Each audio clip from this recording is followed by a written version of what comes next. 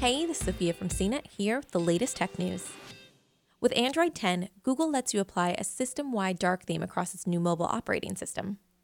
Dark mode is increasingly in demand.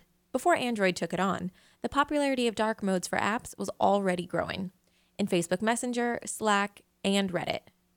But Google doesn't let you apply dark mode everywhere. A few popular apps, including Chrome, lack a dark mode setting. However, starting this week, Google is set to roll out a dark mode setting for Gmail on Android 10. With dark mode, you can conserve a bit of battery life, and your phone's screen will be easier on your eyes at night.